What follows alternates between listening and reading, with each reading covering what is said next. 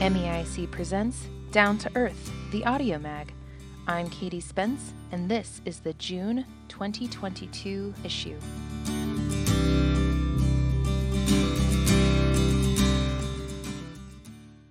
From a Board Member, written by Madison Hebner, read by Katie Spence. In this and future issues of Down to Earth, we'll be featuring pieces from all of our board members, so you can get to know the extraordinary people who guide MEIC. I've been fortunate enough to grow up in this beautiful state that many of us are lucky to call home.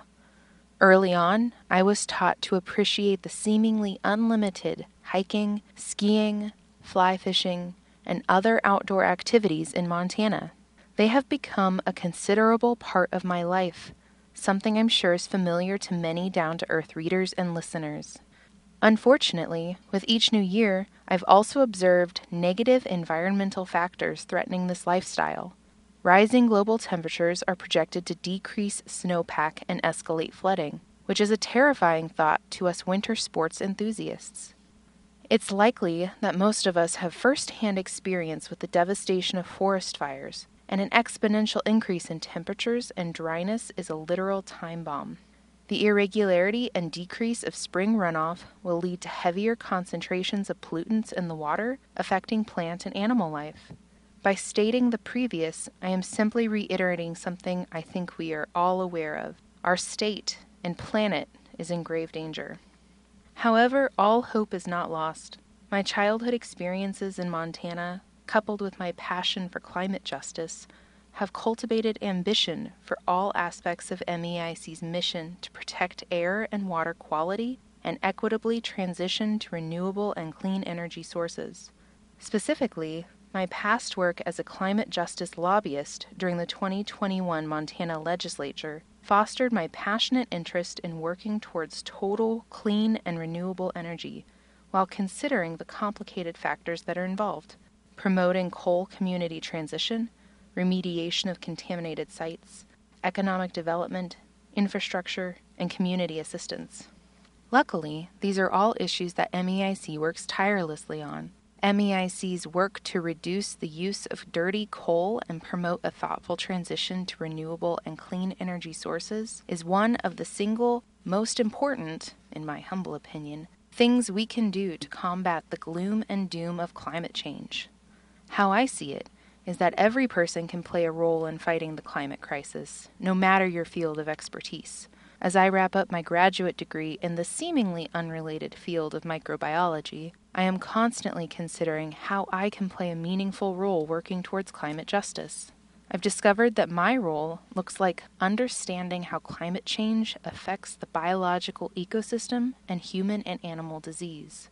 For others, it may involve voting for politicians who prioritize the energy transition, promoting research on alternative energy and farming practices, and elevating the needs of climate-impacted communities. It's easy to focus on the danger of where we're heading, but let's turn our attentions to the difference we can be making instead. It's not over yet. Madison Hebner has called Montana home for most of her life. Her time as a statewide legislative organizer and lobbyist with Forward Montana during the 2021 legislative session fueled her passion for expanding clean energy and maintaining Montana's clean air, land, and water. Along with her interests in climate science, Madison is also a biology enthusiast. She studied the wildlife-human interface of infectious diseases at Rocky Mountain Laboratories and is now completing a master's in biology and immunology at Montana State University in Bozeman. If you bump into Madison and her spunky dog Leica on a local trail, be sure to say hi.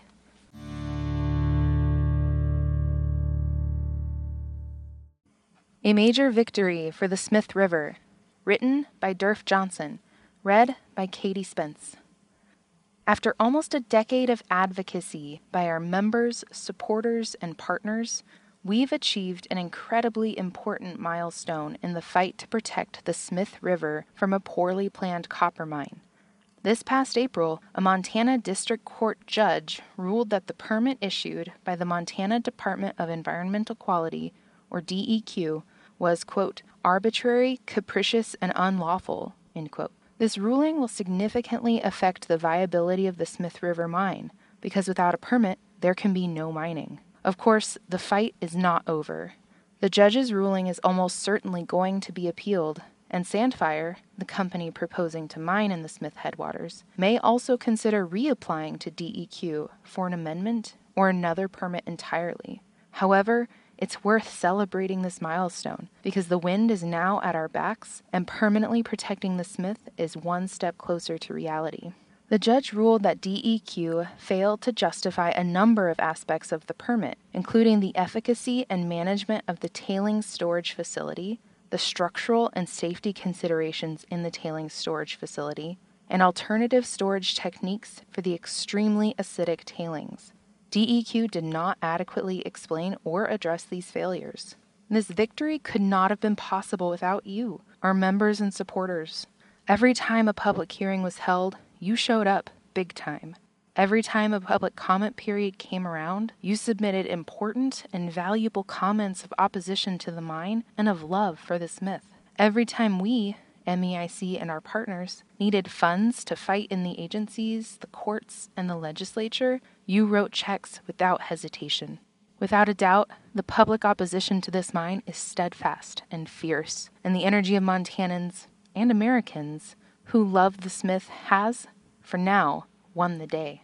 In this campaign, MEIC was joined by a number of other organizations that care deeply about the Smith River, including our longtime partners, Earthworks, Trout Unlimited, both Montana and national, and American Rivers.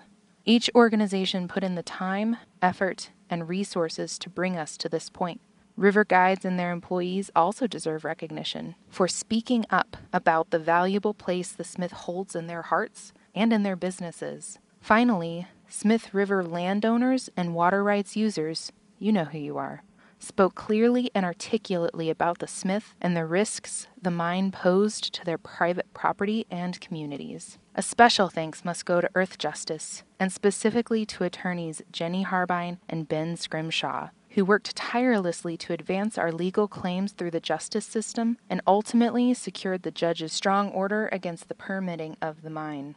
Their steadfast attention to detail, the facts, and the law helped to build our case. As mentioned, the fight is not over. Most immediately, the judge has requested briefs from all of the parties by early June on the, quote, remedy that should implement her ruling. That is, what she should do with the permit now that she has found it to be flawed. We're actively working through these steps. Additionally, DEQ has already loudly proclaimed that it will appeal the ruling to the Montana Supreme Court, where another legal fight will have to take place. Finally, should the Supreme Court uphold the district court order, Sandfire could potentially apply once again to DEQ for an amended permit. Once again, MEIC and our partners are going to need your help. Mining fights are undoubtedly a marathon, not a sprint. And while we certainly should make time to celebrate, let's all keep in mind that we need to be ready for the next round. In the printed version of this issue of Down to Earth, we included a map of claims that will impact the Smith River and its headwater Sheep Creek. Here is the write-up to accompany the map. While Sandfire has been selling Montanans, and residents of Marr County specifically, on the idea that they are only contemplating a relatively small underground mine with an operating life of 12 to 14 years, the company has for years been acquiring mining claims and mineral rights in a very extensive area surrounding the project, both on public and private land. If the current permit is approved, it is nearly inevitable that the company would establish the permitted mine and begin the expansion process. One previous executive even boasted that the mine could result in a, quote, 50-year mining district, end quote, over thousands of additional acres. In the past, we've noted that the mine has acquired mineral rights less than a mile away from the Smith River proper.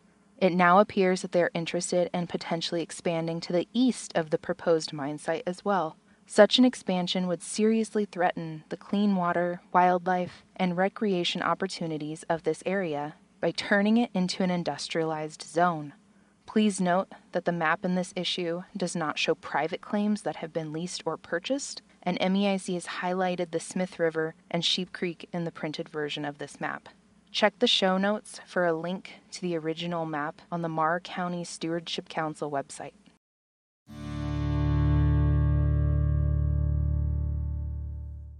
Victory at Bull Mountain, again. Written by Ann Hedges. Read by Katie Spence. Your quiz for today. What happens when government agencies inflate the benefits of a huge coal mine expansion, but ignore the fact that permitting the mine will allow it to produce coal that, when burned, will emit more greenhouse gases than the largest single source of such emissions in the nation? The answer? MEIC, our partners, and our representatives at the Western Environmental Law Center, or WELC, go to court. On April 4th, 2022, that strategy paid off with a victory at the Federal Ninth Circuit Court of Appeals. The court ruled in our favor on our challenge to an enormous expansion at the Bull Mountain coal mine near Roundup.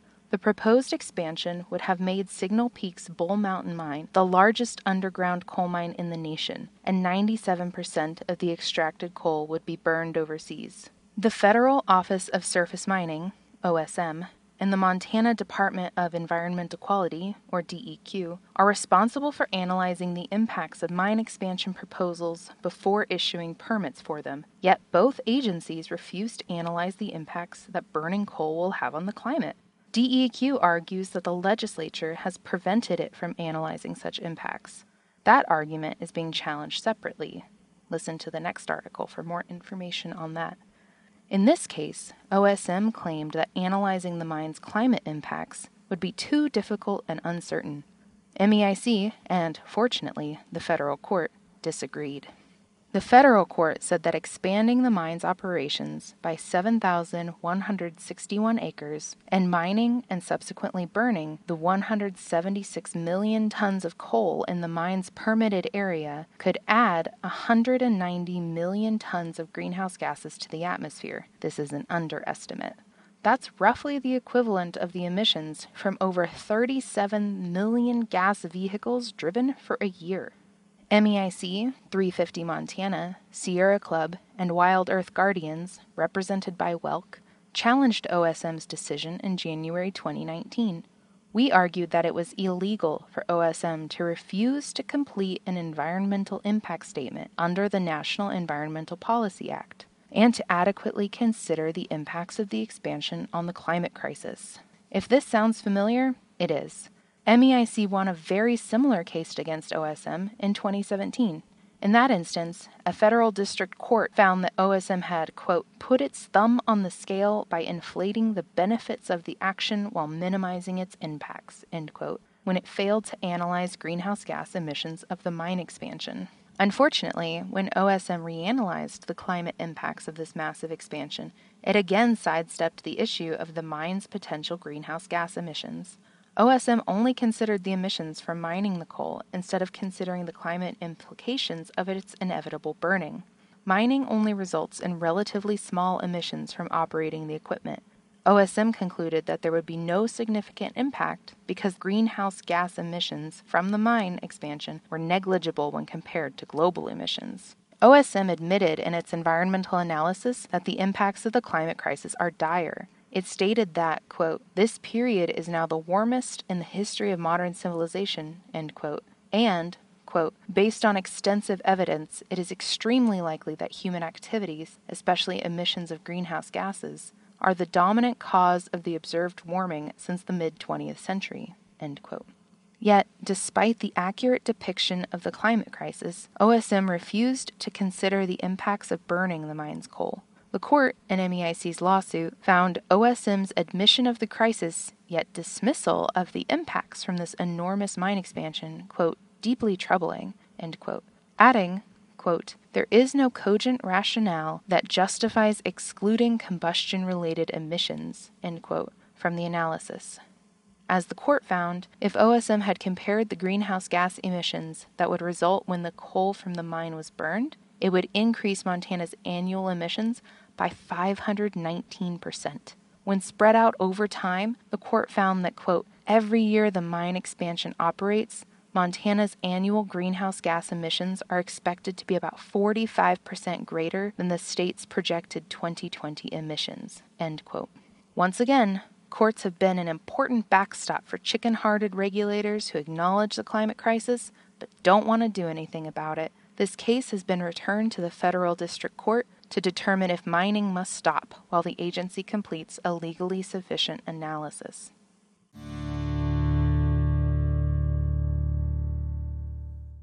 Montana youths go to court for the climate. There's no denying that the Montana legislature, the governor, and state government entities such as the Public Service Commission are hostile to the reality of the climate crisis. That's why, in 2020, 16 young people from across Montana filed suit against the state for failing to protect them from climate catastrophe. They are rightfully arguing that the state has laws and policy in place that favor fossil fuel extraction at the expense of their future. The lawsuit, Held versus State of Montana, challenges the state's energy policy that encourages the use of fossil fuels, thus contributing to the climate crisis. It also challenges the constitutionality of the exemption in the Montana Environmental Policy Act that says the state does not have to consider the impacts of projects if those impacts occur outside of Montana's borders or, quote, are regional, national, or global in nature, end quote. When this exemption was passed in 2011, the legislature made clear that it was intended to prohibit the state from considering climate change when it analyzed the environmental impact of projects. The harm to Montana is widespread and significant, yet the state continues to ignore the crisis when it issues permits for large fossil fuel projects, such as coal mines, coal-burning power plants such as Colstrip, oil and gas development, and more. This raises the question of whether the state is complying with Montanans' constitutional rights, such as the right to a clean and healthful environment, if it fails to consider the most serious threat facing humanity today, the impacts of pollution that continue to deepen the climate crisis. Recently, the youth plaintiffs filed their expert reports in the case, which is set for trial in February 2023. The expert reports are well worth a read and should soon be available online. For example, Doctors Steve Running and Kathy Whitlock do an outstanding job of describing the impacts of climate change on Montana's environment. MEIC also filed an affidavit discussing the political context in which climate decisions have been made over the decades. The youth plaintiffs are represented by Our Children's Trust, Roger Sullivan, and the Western Environmental Law Center. Email Ann Hedges at ahedges@meic.org for more information.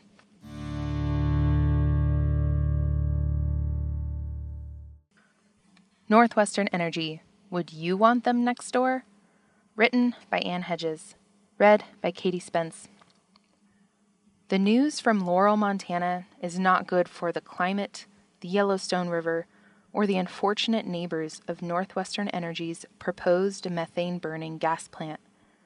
Northwestern recently changed the name of the proposed 175-megawatt power plant to the Yellowstone County Generating Station in an apparent attempt to bypass the regulatory oversight of the Laurel City Council. Northwestern is already living up to the community's fear that it will be a bad neighbor. Earlier this year, Northwestern asked the Yellowstone County Commission to allow it to place a high-pressure methane gas pipeline in the floodplain of the free-flowing Yellowstone River. When it encountered opposition to the pipeline's original location through a community park and historic site, Northwestern proposed moving the pipeline's planned location to one adjacent to numerous residential homes without notifying the neighbors. The neighbors informed the county that Northwestern had failed to comply with the law and notify them of the location change. The county then required Northwestern to notify the neighbors of the new location before it would hold a hearing on the proposal. That public hearing before the county commission was held in late March, but throughout 3 hours of testimony, it became apparent that the hearing was meaningless. The county commission ignored the thoughtful, technical concerns of neighbors, experts, and advocates for the Yellowstone River. The commission did not ask a single question of the neighbors or their experts. As soon as the public comment period ended, the commission asked the floodplain administrator, who had failed to consider the community and technical concerns and had recommended approval of the request, if he had changed his mind. When he replied, no, the commission, without discussion, voted to approve the project in just minutes. Northwestern chose one of the most dangerous locations along the river to place its pipeline.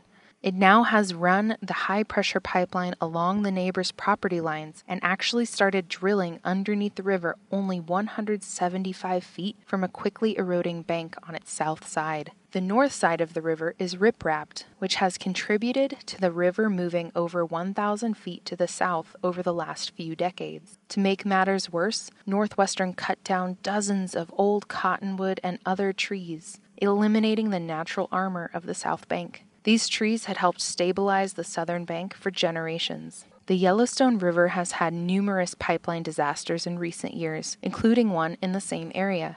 In 2011, an Exxon pipeline was exposed and ruptured after a flood event, damaging water quality and property downstream. Unfortunately, the Yellowstone County Commission seemed more interested in gathering the favor of Northwestern than that of their own constituents. Recently, Northwestern also received a favorable but inaccurate assessment of its process when a contract attorney for the city of Laurel overrode the previous opinions of the Laurel City Planner and the Yellowstone County Planner. She mysteriously concluded that Northwestern does not need zoning approval from the Laurel City Commission to build the methane gas plant on its proposed site. The troubling decision, if it stands, would eliminate the need for Northwestern to seek any permission at all from the city of Laurel to build the plant.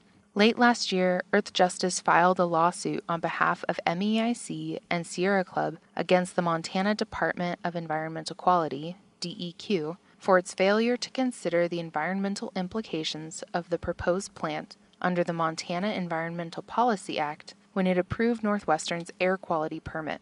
We argued that DEQ failed to consider the climate implications of Northwestern's proposal, as well as the impacts from the increased air pollution, water pollution, pipeline impacts, and the noise of what will be as loud as 18 jet engines along the river near people's homes. That case is fully briefed and ready for the court to make a decision.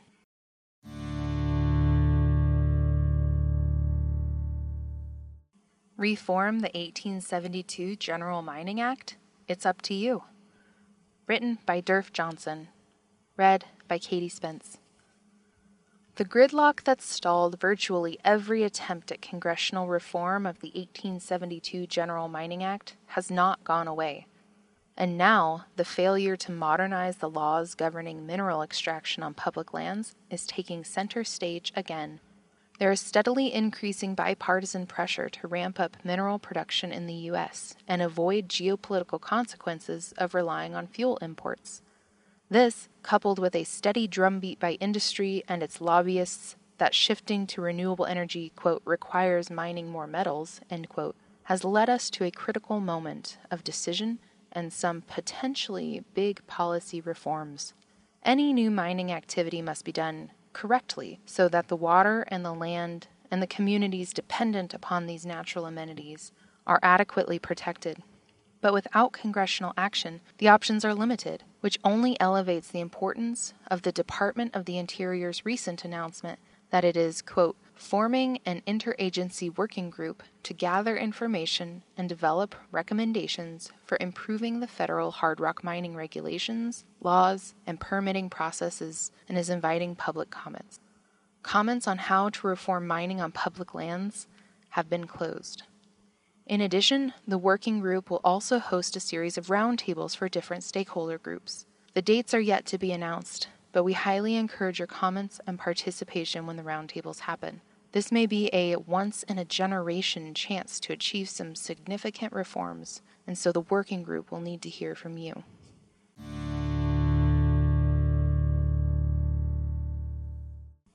The Active Mine Next Door. Butte Neighborhood Demands Answers. Written by Durf Johnson. Read by Katie Spence. More than anything, Butte is known for mining. It's so deeply ingrained in the identity of Butte that the two are effectively synonyms. Mining is not just the legacy of the city's past, but is also its present and likely future. What many people don't know is that Butte also has a currently operating mining company. Montana Resources extracts molybdenum and copper in the Continental Pit, an open pit east of Uptown, and plans to continue operations for the foreseeable future. Due to geohistorical development and historic underground mining requiring a large workforce, Butte is located adjacent to both historical and currently active mine areas. This is especially true in the Greeley neighborhood, just south of the Berkeley pit and literally right across the street from the active Montana Resources mine. As you can imagine, having your home or business across the street from a very large hard rock mining operation can have serious negative consequences. In particular, Greeley community members have protested the large amount of dust coming from the mine site for years. The dust is kicked up by massive haul trucks, the crusher processing the unrefined ore, the large surface area of exposed barren land, and current and historic mining waste being managed at the nearby Yankee Doodle tailings pond. A few years ago, Montana Resources and the Butte Silverbow, or BSB, local government took a step toward evaluating the issue by conducting an air quality analysis of potential impacts. The results of the Montana Resources BSB air quality study, released publicly in May 2021, concluded that the air was safe. However, on closer review, the methodology that led to the results raised more questions than answers. Due to concerns, the Greeley Neighborhood Community Development Corporation and MEIC retained an air quality expert, Dr. Ron Sahu, to provide a critical, independent eye and evaluate the conclusions of the study and the assumptions that went into the analysis.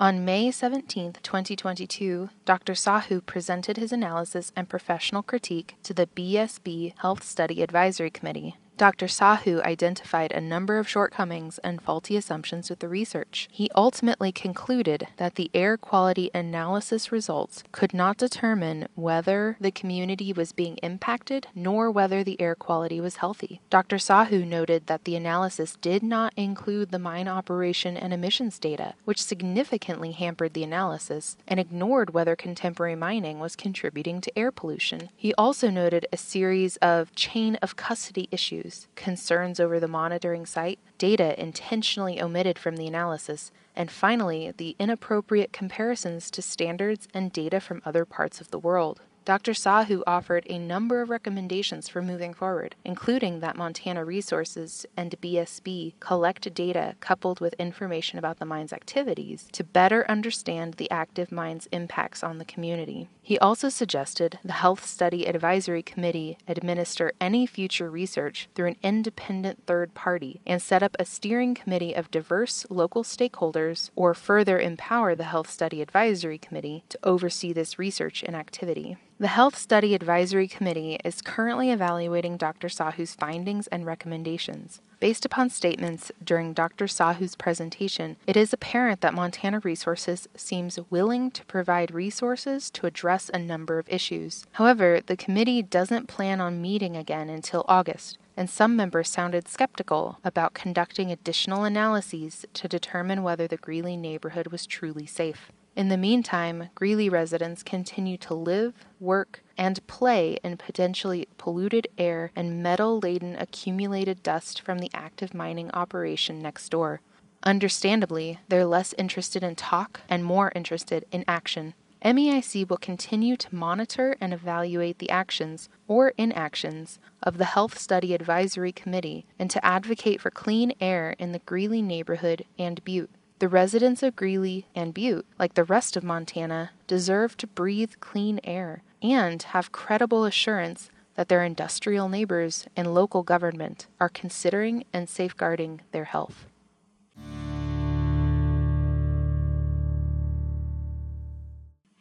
Colstrip coal plant owner Talon Energy is in a deep hole. Written by Ann Hedges. Read by Katie Spence. The Colstrip power plant is an environmental and legal mess. As if the leaking ash ponds weren't enough of a disaster, the conflicts among the plant owners are becoming even worse. And that's not good news for Montanans, or the non-union workers at the plant and their pensions. Talon Energy, the operator and part owner of the plant, was a company designed to fail.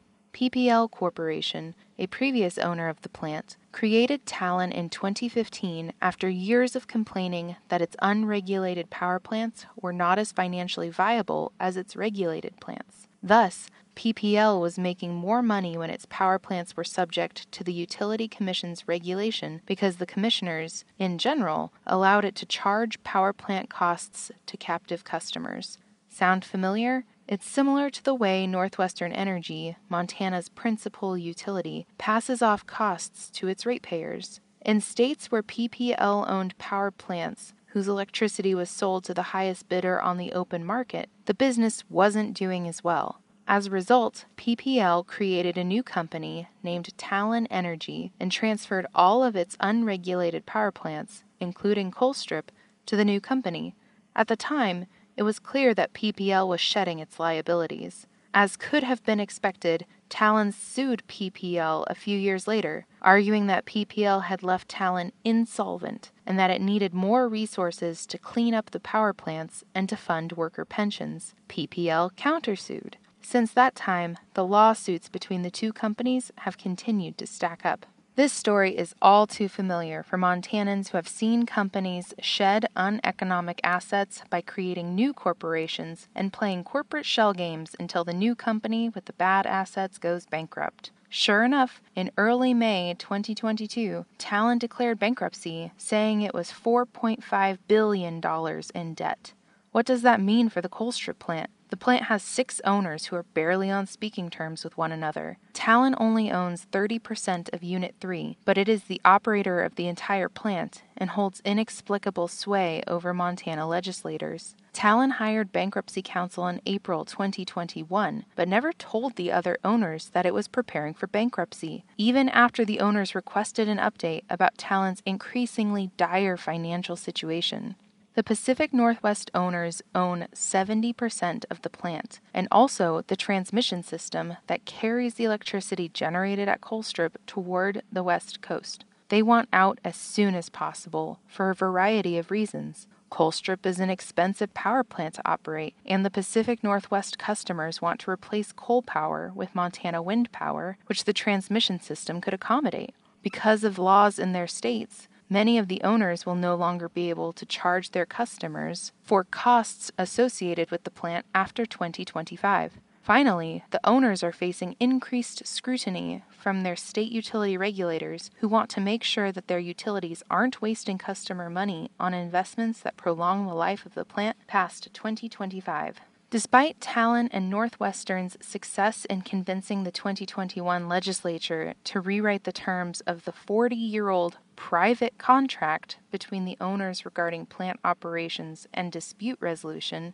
SB 265 and SB 266, the federal court in Montana has not been so sympathetic. Last year, it put one of those laws on hold while it considered whether the law was constitutional, something the court indicated was doubtful. At another hearing in April, the court again expressed its concern about the constitutionality of both new laws. This is important because the outcome will dictate how disputes among the owners will be resolved. Last year, Northwestern and the Pacific Northwest owners requested arbitration to resolve the dispute among the owners regarding what vote is necessary to close the plant. Before the court could rule on the constitutionality of the new laws, Talon asked it to pause the litigation until the bankruptcy was completed. The other owners fired back, telling the court that it should proceed regardless of Talon's bankruptcy. Bankruptcy can take many months and sometimes years to resolve. The court set a hearing for early June 2022 to hear arguments on whether it is allowed to issue a decision before bankruptcy is complete. To recap, here's what we know. 1. There can be no certainty over the plant's future until the litigation among the owners is resolved, and they know what rules will govern their disputes. Talon is doing everything in its power to stall that decision. 2. Talon has told courts that it wants to move away from fossil fuels and into clean energy, yet it continues to tell Montana lawmakers that it is committed to the Colstrip plant. 3.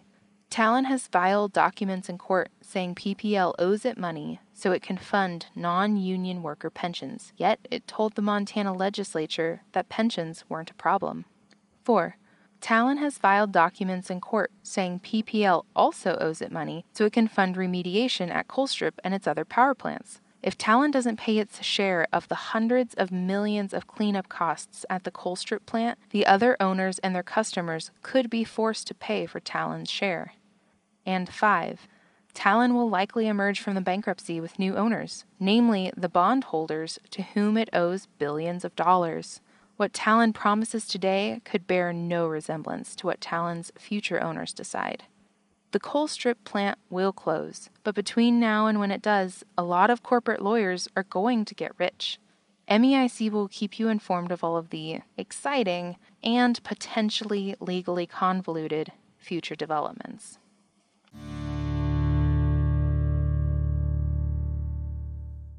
Community Action Works.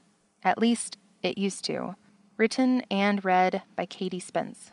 In the 2021 legislature, which was full of nasty bills, some Helena Valley residents had personal connections with two hotly contested but poorly publicized ones.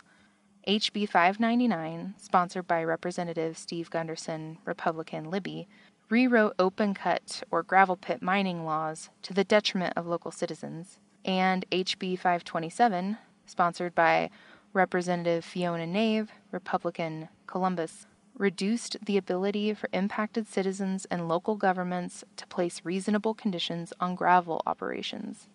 In 2019, a neighborhood coalition in the Helena Valley, then called the Open Pit Group, began to defend its neighborhood against a proposed open-cut operation slated for a large swath of unused land.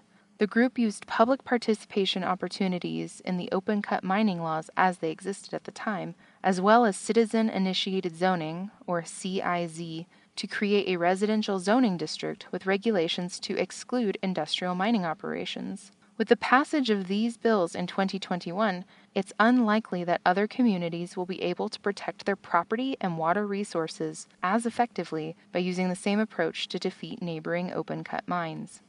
The battle. After learning in June 2019 of a proposed open-cut mine on 61.5 acres of the 70-acre pasture centrally located in his neighborhood, Archie Harper knew the community had limited time to act. The open-cut mine proponent presented his plans to the Valley Floodplain Committee at its regular meeting that month. As a member of that committee, Archie realized that his neighbors had no idea what was being planned for the middle of their neighborhood. The land had originally been sold and slated for housing development, but the new owner filed a permit for an open-cut mine.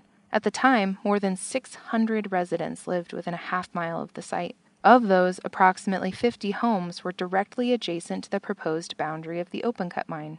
Two of those homeowners were Marty Stebbins and Bob Grudier. Archie rallied his neighbors, starting a months-long process whose purpose was, quote, to preserve and protect the area's groundwater resources, minimize flood risk, and promote the residential character of the area while enhancing the aesthetic character, property values, public health, safety, and welfare of the area, end quote. Initially known as the Open Pit Group, Archie and his neighbors executed a two-prong approach to fight the gravel pit.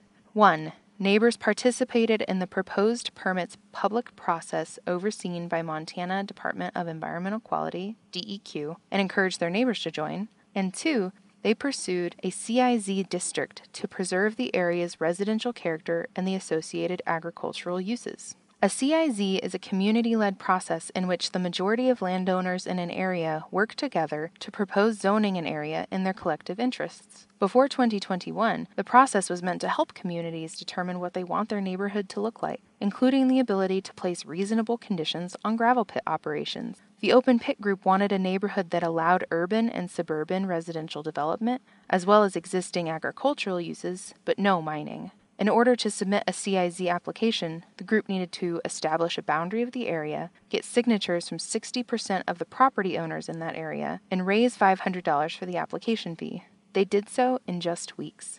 Marty Stebbins and Bob Grudier purchased their home in the Helena Valley in the middle of this process. They were warned that the home they bought could soon have a neighboring gravel pit. Quote, "At the time, I thought, what's a gravel pit?" Bob said. He had no idea that he'd soon be testifying at the legislature about open-cut mining laws. As the CIZ process moved forward, DEQ finished reviewing the mine permit. In order for the neighborhood to have a chance to give public comment, people living in it had to collect signatures from 30% of the neighboring landowners to request a public meeting. Once again, they rallied. In early 2020, the Open Pit Group became the West Valley Citizen Alliance Network. The network rallied the neighbors to attend a February public meeting and voice their concerns. Several hundred homeowners attended the DEQ meeting to provide comments. Archie invoked the Montana Constitution's guarantee to a clean and healthful environment, and a local hydrologist provided research about the imminent dangers to the water quality. Others noted septic impacts, noise and air pollution, road degradation, public safety, and exacerbated flood events in a neighborhood already at risk of frequent flood events. After the meeting, DEQ extended the review period to assess the residents' numerous and legitimate concerns. In its deficiency notice to the mining company, DEQ said the application did not, quote, adequately protect the local groundwater and surface water resources, end quote, or, quote, make adequate provisions for noise and visual impacts on the nearby residents, quote.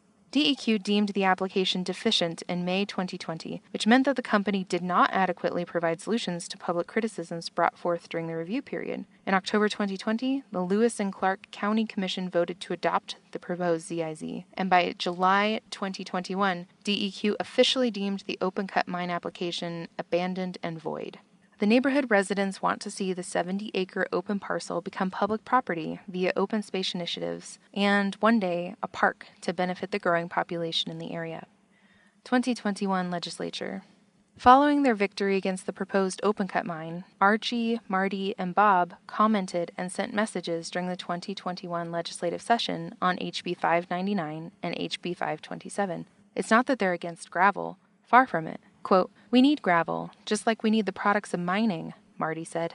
It's more of balancing the needs of the Montana people, nature, our whole ecology to make sure that our grandchildren have a healthy environment and also have the materials they need to live in that healthy environment, end quote. While the West Valley Citizen Alliance Network was successful in using the CIZ tool and public participation allowed by the old version of the open-cut mining laws, it was not an easy or straightforward process. And despite these tools being essential in the fight for community self-determination, Governor Gianforte signed both HB 599 and HB 527 into law at the end of the legislative session. HB 599 eliminated DEQ's authority to limit noise, hours of operation, water runoff, fire mitigation, and in many instances, public participation. Developers will be able to classify their own operations as dry, and DEQ will only have 20 days to issue a permit. This time period isn't long enough to allow for a public hearing, let alone to allow neighboring landowners to hire experts or have substantive input.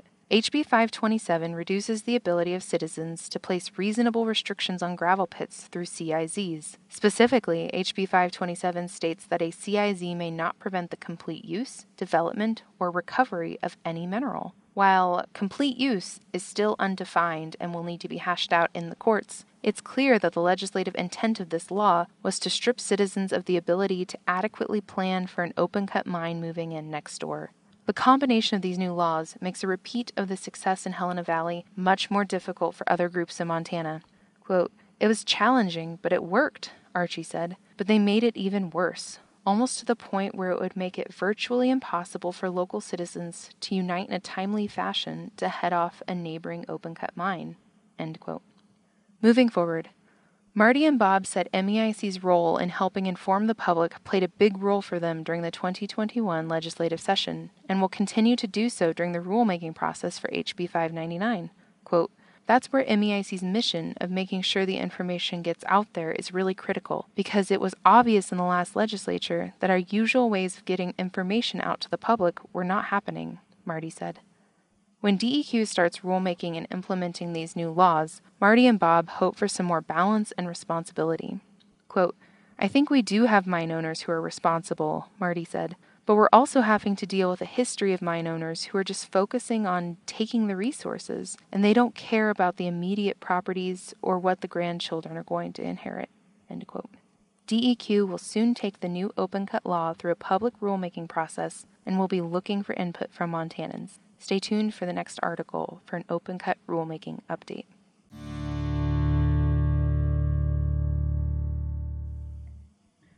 Open-cut rulemaking update. DEQ's open-cut program is drafting new rules that will most likely interfere with the state's obligations to guarantee the public's constitutional right to participate, inform adjacent landowners about what is being permitted near their homes, ensure that all lands be reclaimed, and guarantee the right to a clean and healthful environment for all Montanans. The rules will probably make an already disastrous state reclamation program even worse. As of this writing, nearly 800 open-cut operations have expired reclamation dates. 169 open-cut mine operators report that they are still mining despite having an expired reclamation date in their permits, and nearly 30 operations have canceled, expired, or forfeited bonds. The proposed rules are likely to address none of these problems. Instead, the rules will probably eliminate DEQ's consideration of water-related issues when issuing an open-cut permit. DEQ and mine developers disingenuously argue that if the members of the public are concerned about water issues, they can get involved when DEQ issues a water discharge permit. But most water discharge permits for open-cut mines are general permits, meaning there is no public comment period. Currently, DEQ has no plans to assure that the public has the opportunity to comment on water-related issues related to open-cut operations that may impact their daily lives, despite the fact that these operations can have profound impacts on water resources.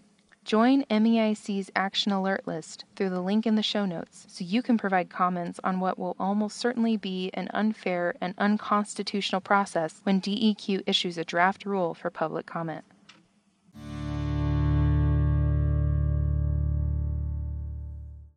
EPA nixes major parts of Montana's nutrient pollution plan. Written by Durf Johnson. Read by Katie Spence. Our rivers don't stop at the state line.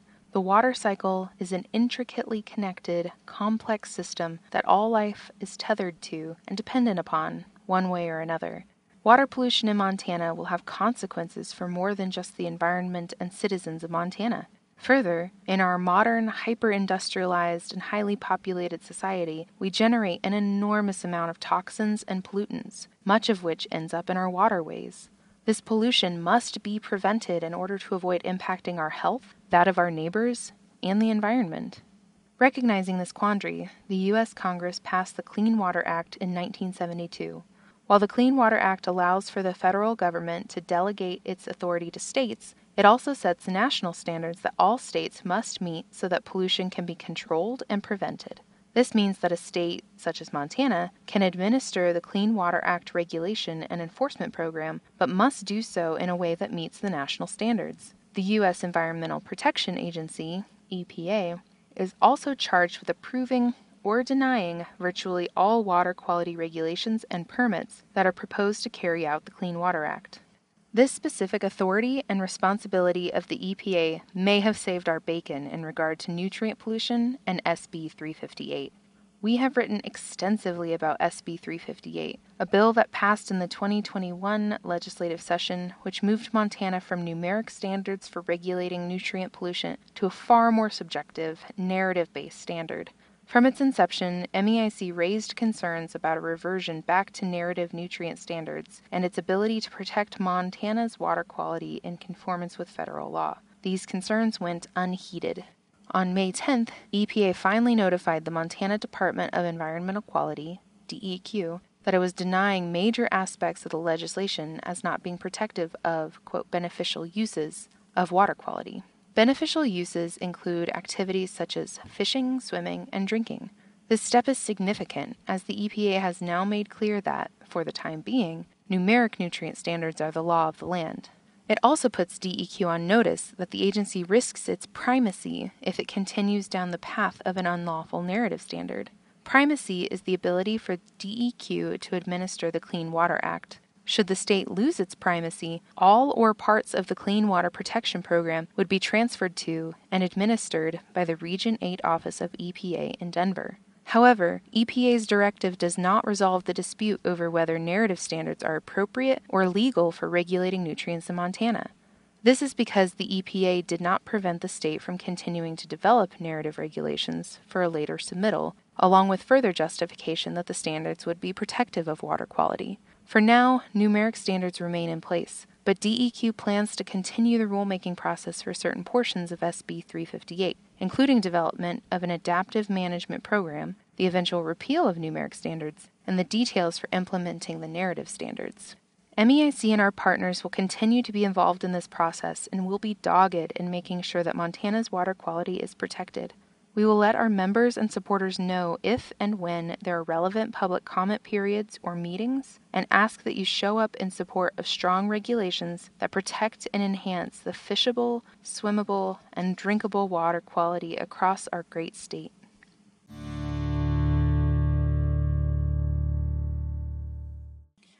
Magic Internet Money Undermines Climate Progress. Written by Ann Hedges. Read by Katie Spence. Cryptocurrency tends to attract people who distrust the banking system and are looking for a decentralized alternative currency. Whatever you may think of it, the most common way to get cryptocurrency is incredibly electricity intensive, so much so that cryptocurrency mining is actually negating climate progress.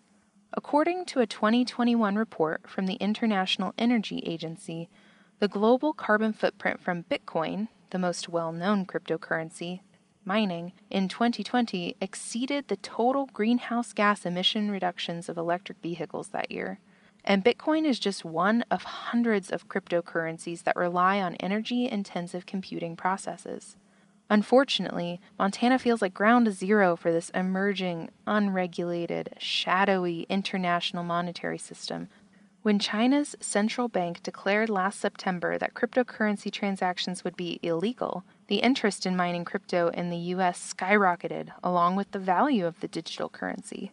The meteoric rise in the price of Bitcoin and other cryptocurrencies corresponded with the rising emissions and more frequent operations of the coal-fired Hardin Generating Station, a 115-megawatt coal-fired power plant just north of Hardin, Montana.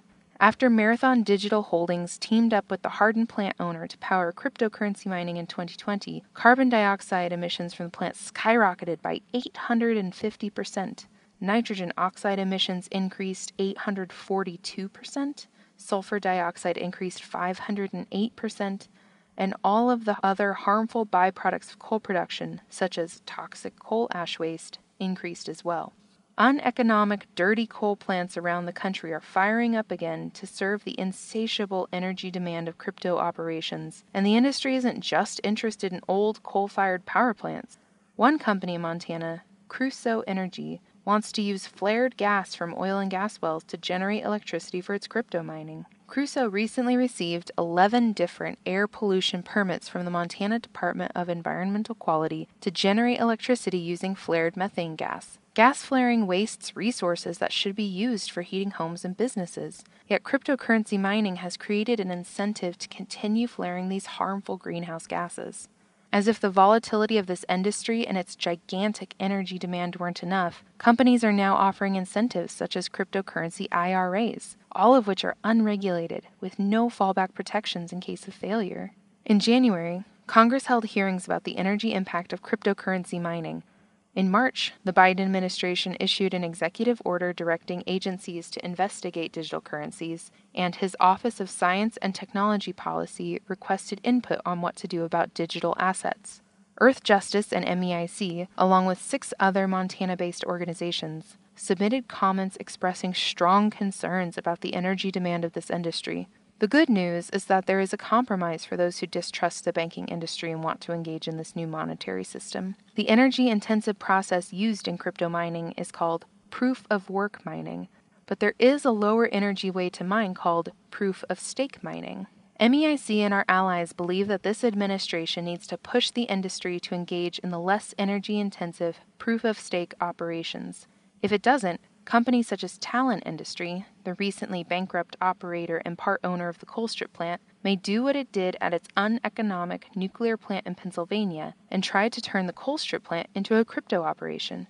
The climate requires cryptocurrency regulation before such a disaster is allowed to proceed.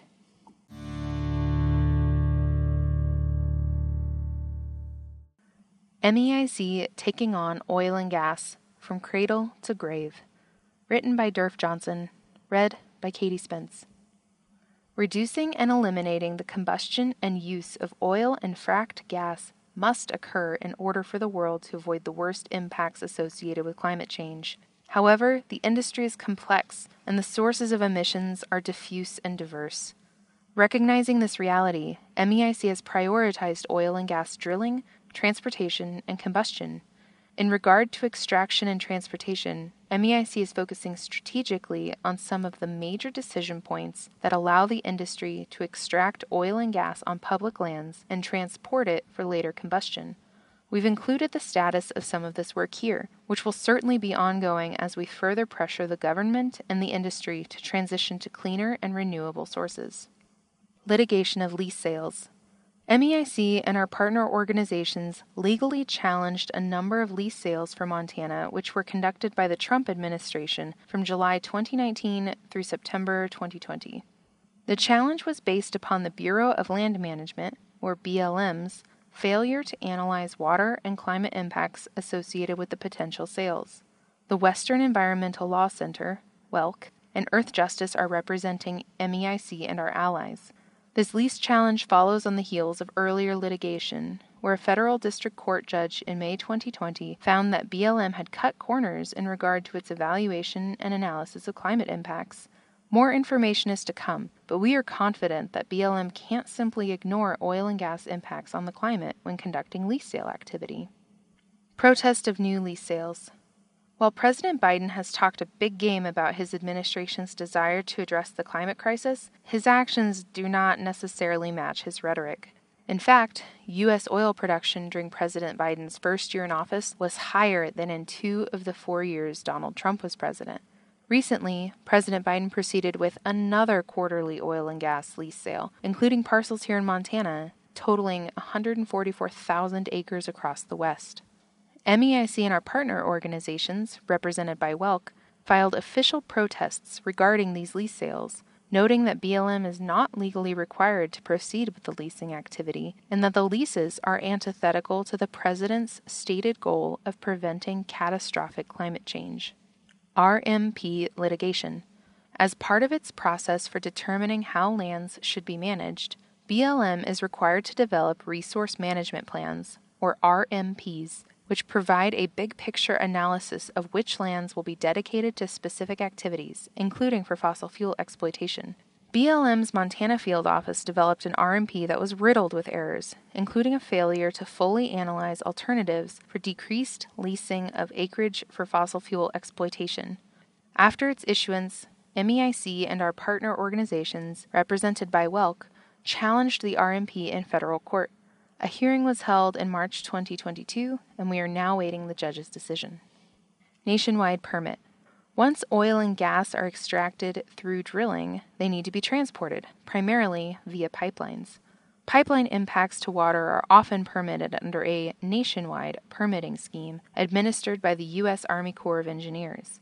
This one-size-fits-all permitting scheme allows for pipeline developers to fast-track permit development with little to no analysis and no public input. This scenario played out with Northwestern's proposed pipeline under the Yellowstone River for the Laurel gas plant and lack of opportunity for public comment. MEIC and our partner organizations are challenging the use and application of the nationwide permitting scheme for its failure to comply with the National Environmental Policy Act and Endangered Species Act. A hearing is scheduled for early June.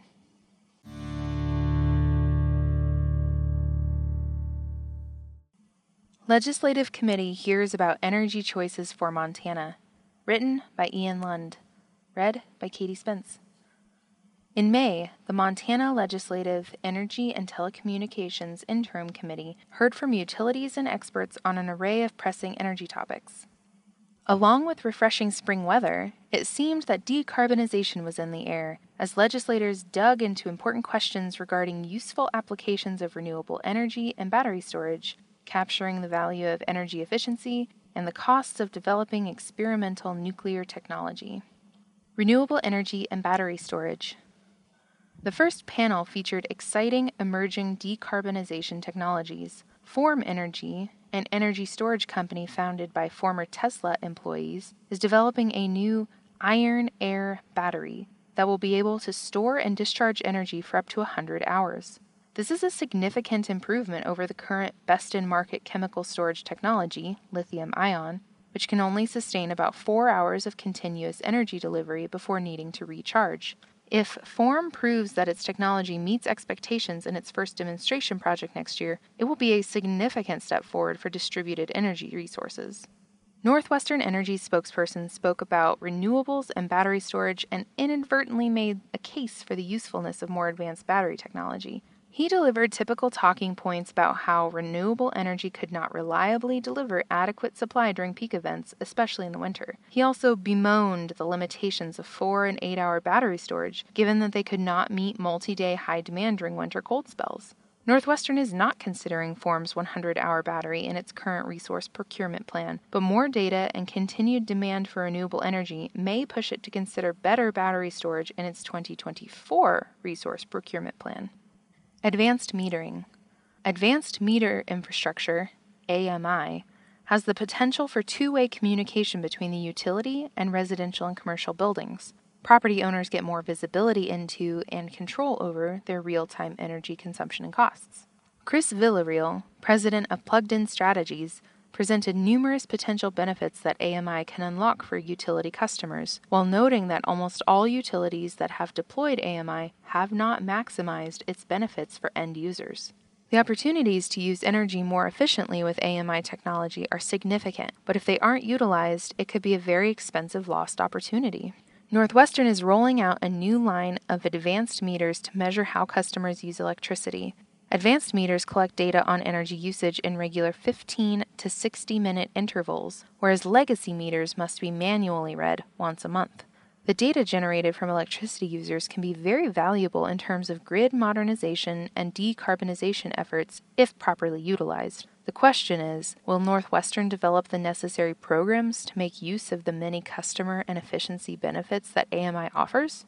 John Thurmond, Northwestern's Director of Customer Interaction, reported that Northwestern was focusing on operational benefits for itself, such as using the meters to improve awareness of and response to outages.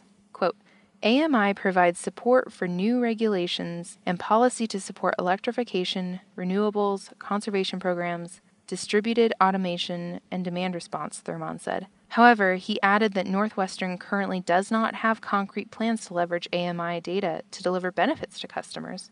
Northwestern is going to conduct a conservation potential assessment, which will quantify the energy conservation opportunities in its territory. MEIC is pressuring Northwestern to make sure that the assessment includes customer benefits from AMI. Energy efficiency. Diego Rivas of the Northwest Energy Coalition and Weston Berg of the American Council for an Energy Efficient Economy advocated the development of an energy efficiency resource standard at the meeting. Energy efficiency is a low-cost alternative to building new methane gas plants for utilities. Cost-effective efficiency reduces the need to build new generation, transmission, and distribution infrastructure and has no operating or maintenance costs. For utilities such as Northwestern, which are concerned about having enough electricity supply to meet demand, efficiency reduces demand, and the utilities need to procure more supply. By reducing energy losses and demand, efficiency also reduces the utility's exposure to volatile energy and gas prices. Rivas said efficiency is the fastest and cheapest to build, as well as being the cleanest resource. As the saying goes, the cleanest electricity is the electricity you don't use. Nuclear energy. Given the very real possibility of the Colstrip plant's closure in the near future, lawmakers passed a bill during the 2021 session to study the feasibility of building a small modular nuclear reactor at the site, or SMR. At this meeting, expert witnesses from all sides made their case for and against the hefty cost of building a new nuclear facility. David Schlissel of the Institute for Energy Economics and Financial Analysis and Dr. Mark Cooper of Vermont Law School spoke about the exorbitant costs and unreliable estimates for SMR projects based on their extensive experience and research. Rusty Cannon, president of the Utah Taxpayers Association, said his organization strongly opposes Utah municipal utilities spending more ratepayer money to develop nuclear power technology. According to these speakers, SMRs are not yet a commercially viable technology. They are far from cost competitive with fossil fuels, especially when compared to existing carbon-free resources such as wind and solar. The speakers argued that ratepayers should not have to shoulder the costs of these experiments because the SMR costs are both high and unpredictable. Schlissel focused on how the only predictable thing about nuclear power is that after a 5 to 15-year construction period, ratepayers are almost guaranteed to owe far more than the initial estimates. Ed Davis of the Pegasus Group, a consultant with the Department of Energy's loan program, and Matt Crozat of the Nuclear Energy Institute, a nuclear industry front group, spoke as proponents for investing in nuclear energy. Davis said that nuclear power currently provides 23% of the U.S.'s electricity and more than 50% of its carbon-free energy. He also emphasized the federal government's support of new nuclear plants as a decarbonization strategy. Crozat also leaned on decarbonization, citing a study that found that achieving 100% carbon-free energy with just renewables, storage, and transmission would be more expensive than with including nuclear energy. He pointed out that TVA and Duke Energy both included nuclear power in their decarbonization plans. Schlissel countered, saying that TVA and Duke have 10 million and 1.6 million customers respectively, whereas Northwestern only has about 500,000. This makes Northwestern customers more exposed to increased rates than customers of those larger utilities. The specter of ballooning costs was enough to make legislators think twice about whether making Montanans pay for nuclear power is a good idea. Even Senator Terry Gauthier said he would consider supporting a cost cap provision in a nuclear bill, limiting the amount of money ratepayers would be expected to pay on their energy bills for a new nuclear plant. For example, this could guarantee that ratepayers would only be on the hook for the original sticker price, but any cost overruns would be paid by the utility shareholders and not be recoverable from ratepayers. It's still unknown whether Northwestern Energy may be interested in building a new nuclear power plant or acquiring electricity from one if it were built. It plans to model SMRs in its next resource procurement plan. You can watch the recording of this meeting on the Montana Legislature website, the link for which will be in the show notes.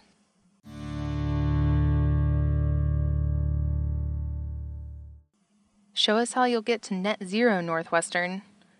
This is an op-ed by MEIC's Ian Lund that was published in papers around Montana. In most states, a large utility announcing its commitment to achieve net zero carbon emissions would be a huge win. With average temperatures in Montana having already risen about 2.5 degrees Fahrenheit since 1900, we need ambitious action. However, Northwestern Energy's net zero by 2050 announcement rang hollow because it failed to show the utility was serious about doing its part to address the climate crisis. Here's how Northwestern's announcement fails. 1. Northwestern's announcement explicitly states that the utility will continue building new fossil fuel power plants and pipelines. Northwestern intends to build a new methane gas plant in Laurel, Montana in the next few years and makes no indication it will be their last. The press release states Northwestern will only cease procuring carbon-emitting resources after 2035. 2. Northwestern makes no commitments, promises, or indication that it will invest in renewable energy. Although it credits wind energy as making the net zero goal feasible, Northwestern did not reveal any plans to procure additional renewable energy resources. How does Northwestern intend to become carbon neutral without increasing its carbon-free electric generating capacity, especially as it intends to build more methane gas plants? When Dominion Energy in Virginia set its sights on a 100% carbon-free portfolio by 2045, it released plans to eliminate 75% of gas plant capacity it was planning to build and quadruple the amount of solar, wind, and energy storage it wanted to acquire. 3. The announcement did not include plans to retire any existing fossil fuel plants. Despite the fact that coal strip owners in neighboring states are seeking to unplug from the plant as early as 2025, Northwestern leadership continues to assume the plant will remain open until 2042. We cannot afford to wait 20 more years to start decarbonizing our energy system. Without retirements and with the additional gas capacity it's planning, Northwestern intends to increase its emissions in the next decade, not decrease them. 4. Finally, Northwestern Energy failed to include a single benchmark between now and 2050 to measure progress towards its net zero goal in regards to electricity generation. In contrast, when the Western utility Xcel Energy released its net zero plan in 2018, it set clear benchmarks for measuring progress, such as committing to reduce its carbon emissions to 80% of 2005 levels by 2030. If Northwestern leadership is serious about decreasing emissions, the utility should commit to a steady emissions drawdown schedule and not wait until 2050 to determine whether it can meet its goal. While this announcement is refreshing from a utility that has been historically resistant to address the climate crisis, it leaves a lot to be desired. Personally, I'm looking forward to seeing whether Northwestern Energy includes a path to net zero carbon emissions in its next resource procurement plan, which should be issued later this year. That will be the first test of whether Northwestern is serious about becoming a modern electric utility. The second test will be whether it cancels its plan to build a new fleet of methane gas plants, starting with the Yellowstone County Generating Station. Anything less is posturing to sway investors who are increasingly hesitant to invest in utilities that ignore the clean energy economy. Northwestern doesn't have a lot of time to get this right. The most recent IPCC report projects that if we continue emitting at current levels, we could surpass 1.5 degrees Celsius global temperature rise as early as the 2030s. If Northwestern leadership is serious about, quote, working together to deliver a bright future, as they say in their plan, I've got the first 4 steps for them right here.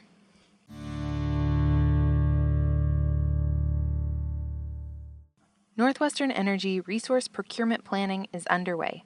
Written by Ian Lund. Read by Katie Spence. Northwestern Energy is developing its latest resource procurement plan, set to be finalized in December. This document is the end result of a reliability and economics planning exercise that Montana electric utilities are required to conduct every 3 years. The planning process begins with the utility evaluating its generating resources against forecasted load growth, energy consumption. When long-term planning, the utility's chief concern is reliability of its energy resources rather than sustainability.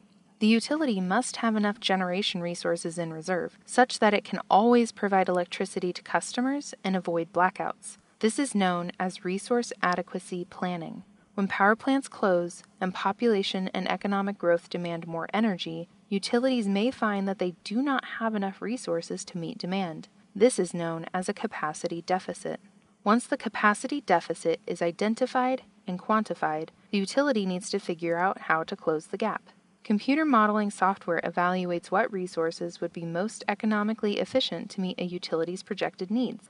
The model can select from a variety of resources, including wind, solar, battery storage, natural gas or methane, geothermal, hydro, and, new this year in Northwestern's analysis, nuclear in the form of small modular reactors, or SMRs. For each resource, the utility inputs into the model assumptions about how much the resource will cost to build and operate, and how much it can rely on each resource during events of peak energy demand. There are 2 ways to align supply and demand. Increase the supply by building new power plants, what Northwestern traditionally wants to do, or decrease demand, what it ought to do. However, Northwestern continues to ignore ways to reduce electricity consumption through either energy efficiency programs to reduce the total energy used on a day-to-day basis, or through demand-side management programs, which reduces the amount of energy used during peak events. Energy efficiency and demand-side management are 2 inexpensive methods utilities commonly use to help decrease electricity demand and avoid the need for new expensive power plants. Northwestern is even ignoring the Public Service Commission's criticism of its previous plan by refusing to analyze buying power from companies that own resources that are already built and ready to deliver power.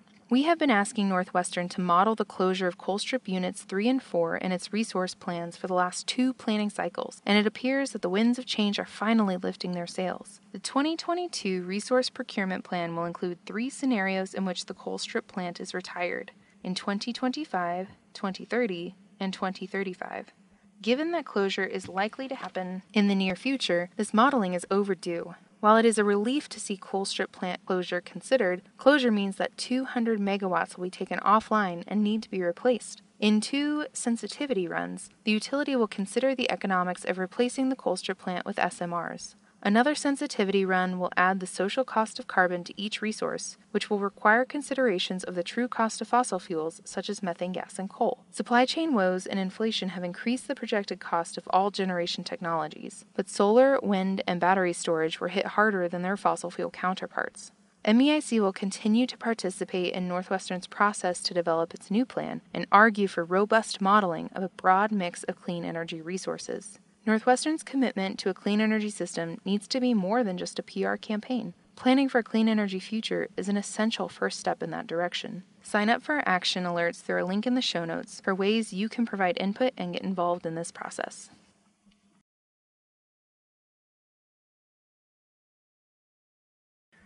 Nuclear electricity generation. How does it work? Written and read by Katie Spence. With all the legislation, research, and advocacy about nuclear energy, we thought it could be helpful to take a step back and explain how nuclear reactors work and highlight the areas that make us hesitant to believe they are a climate solution for Montana or the country. Nuclear energy is produced by splitting atomic nuclei in a process called fission. It is also possible to produce energy by fusing nuclei, though this isn't yet commercially available. The most common nuclear energy plants are pressurized water reactors. You can see a diagram of this in the printed version of this issue. The reactors are built to contain and control fission reactions to harness energy. A fuel inside the reactor's core undergoes fission, causing a chain reaction of splitting atoms. These splits bombard each other with extraneous particles, and as each atom splits, it releases energy in the form of heat. A cooling agent, typically water, is pumped in to keep the reactor core stable, while the water is also heated into steam.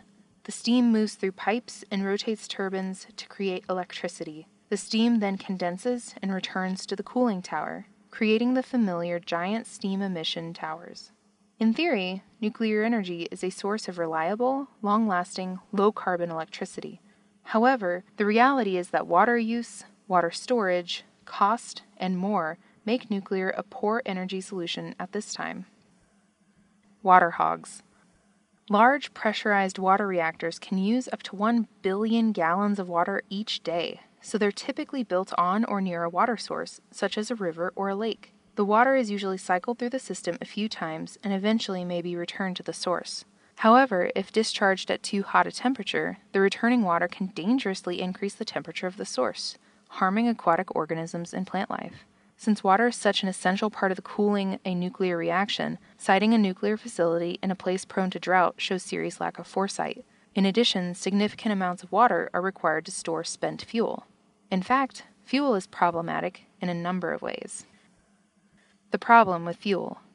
2 naturally occurring isotopes of uranium are used as nuclear fuel, uranium-235 and uranium-238. These must be mined, and in some cases enriched, in order to be used in fission reactors. Uranium mining carries many of the same issues as other kinds of mining: contamination of air and water with dangerous toxins and gases, as well as emission of radioactive particles that can cause cellular damage to humans, wildlife, and plant life. In addition, a large proportion of uranium deposits being discovered are in indigenous land around the world, exacerbating existing extraction, water, and sovereignty issues. Montana has numerous uranium deposits, creating a potential for uranium mining in the state. If the state's past oversight of hard rock and coal mining is any indication, there is reasonable concern that uranium mining oversight would be similarly lax. Then there's the issue of storing nuclear waste. Storing nuclear waste. According to the U.S. Department of Energy, there are roughly 98,000 tons of used commercial nuclear fuel temporarily stored at nearly 80 sites in 35 states, some of which date back to the 1980s. Due to the volatile nature of spent fuel, researchers are still looking for ways to better reuse this waste. However, even the most optimistic nuclear proponents will admit that this is an ongoing problem without viable solutions so far. When accidents happen. Part of the reason nuclear waste is concerning is that exposure to radiation can negatively impact human and ecosystem health. In both Chernobyl, Ukraine, and Fukushima, Japan, for example, a nuclear accident caused mass evacuations and red zones, or areas that will not be habitable for hundreds of years until the radioactive contaminants decay to levels safe for human exposure. By that time, however, the ecosystem will likely have been changed at a genetic level due to generations of exposure to harmful radiation. While most nuclear plants have operated for years without significant issues, the chance of catastrophic disaster is too high.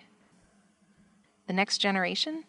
As we've written about previously, small modular reactors, SMRs, are a theoretical new type of reactor that will be simpler, cheaper to operate, and safer than pressurized water reactors.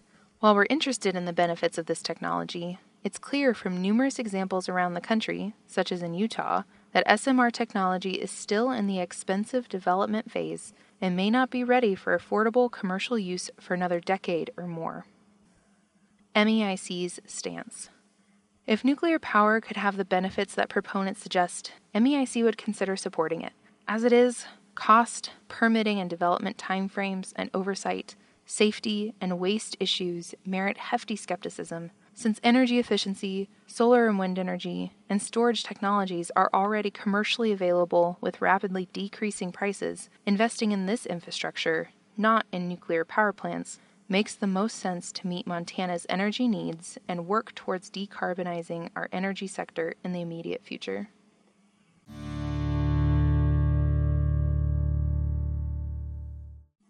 Helena residents want city action on climate change. Written by Ian Lund. Read by Katie Spence. In 2021, Helena's former city manager demoted the city's part-time sustainability coordinator to the Public Works Department. The sustainability coordinator is responsible for city-level decarbonization, identifying operational efficiencies, and helping Helena achieve its 100% clean energy by 2030 goal. Helena needs an empowered, full-time employee working on these issues. Bozeman and Missoula, which share Helena's climate goals, each have multiple city employees making meaningful progress on sustainability issues. In May 2022, MEIC delivered a petition signed by 100 Helena residents, businesses, and organizations to the Helena City Commission as it deliberated over what to include in the fiscal year 2023 budget. The petition asked the Commission to do the following things. 1. Fund the Sustainability Coordinator as a full-time position in the city's fiscal year 23 budget. 2. Reprioritize the position, returning it to the city manager's office, not burying it deep within the Public Works Department. 3. When hiring a new city manager, which Helena will do after finalizing the budget, make sustainability and decarbonization efforts part of the job description and interview process. The Commission reviewed the preliminary fiscal year 23 budget on Monday, June 6th. In the draft budget, the Sustainability Coordinator position was upgraded from a part-time position to a full-time one, though still housed in the Public Works Department. The Helena City Commission will hold a public hearing on June 27th at 6 p.m., at which it will receive public comments and may propose amendments for the final budget.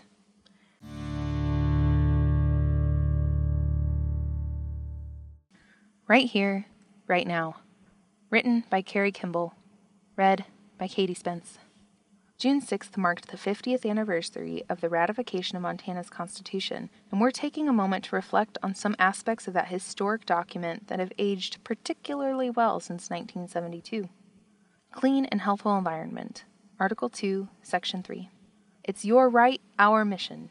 It's pretty special that Montanans have a constitutional right to a clean and healthful environment as an inalienable right.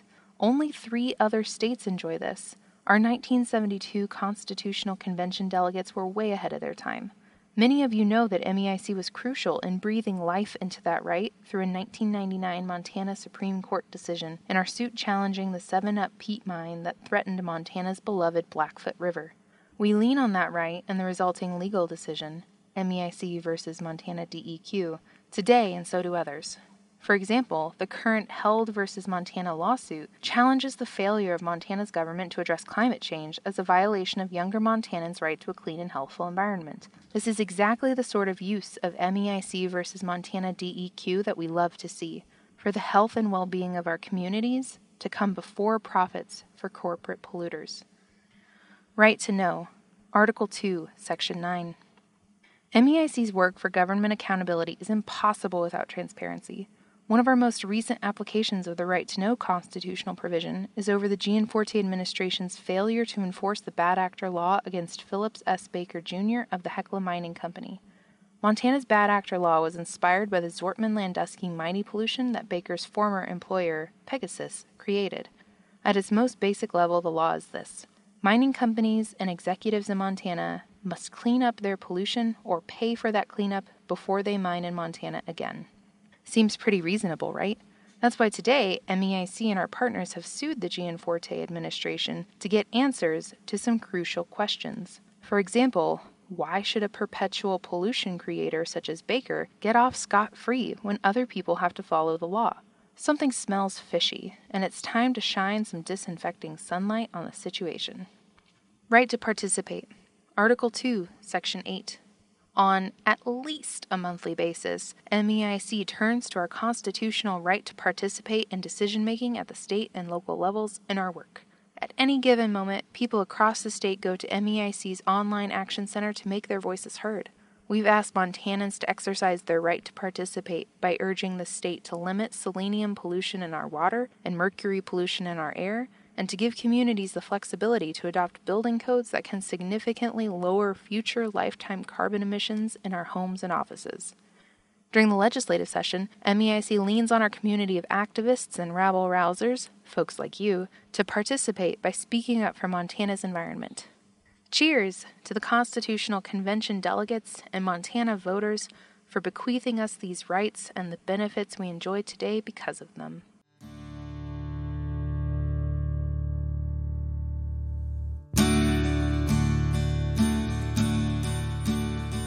Please check the show notes for more information on how you can take action on the topics in this issue. If you enjoyed this issue and find value in our work, please consider becoming an MEIC member by donating today. Thanks for listening.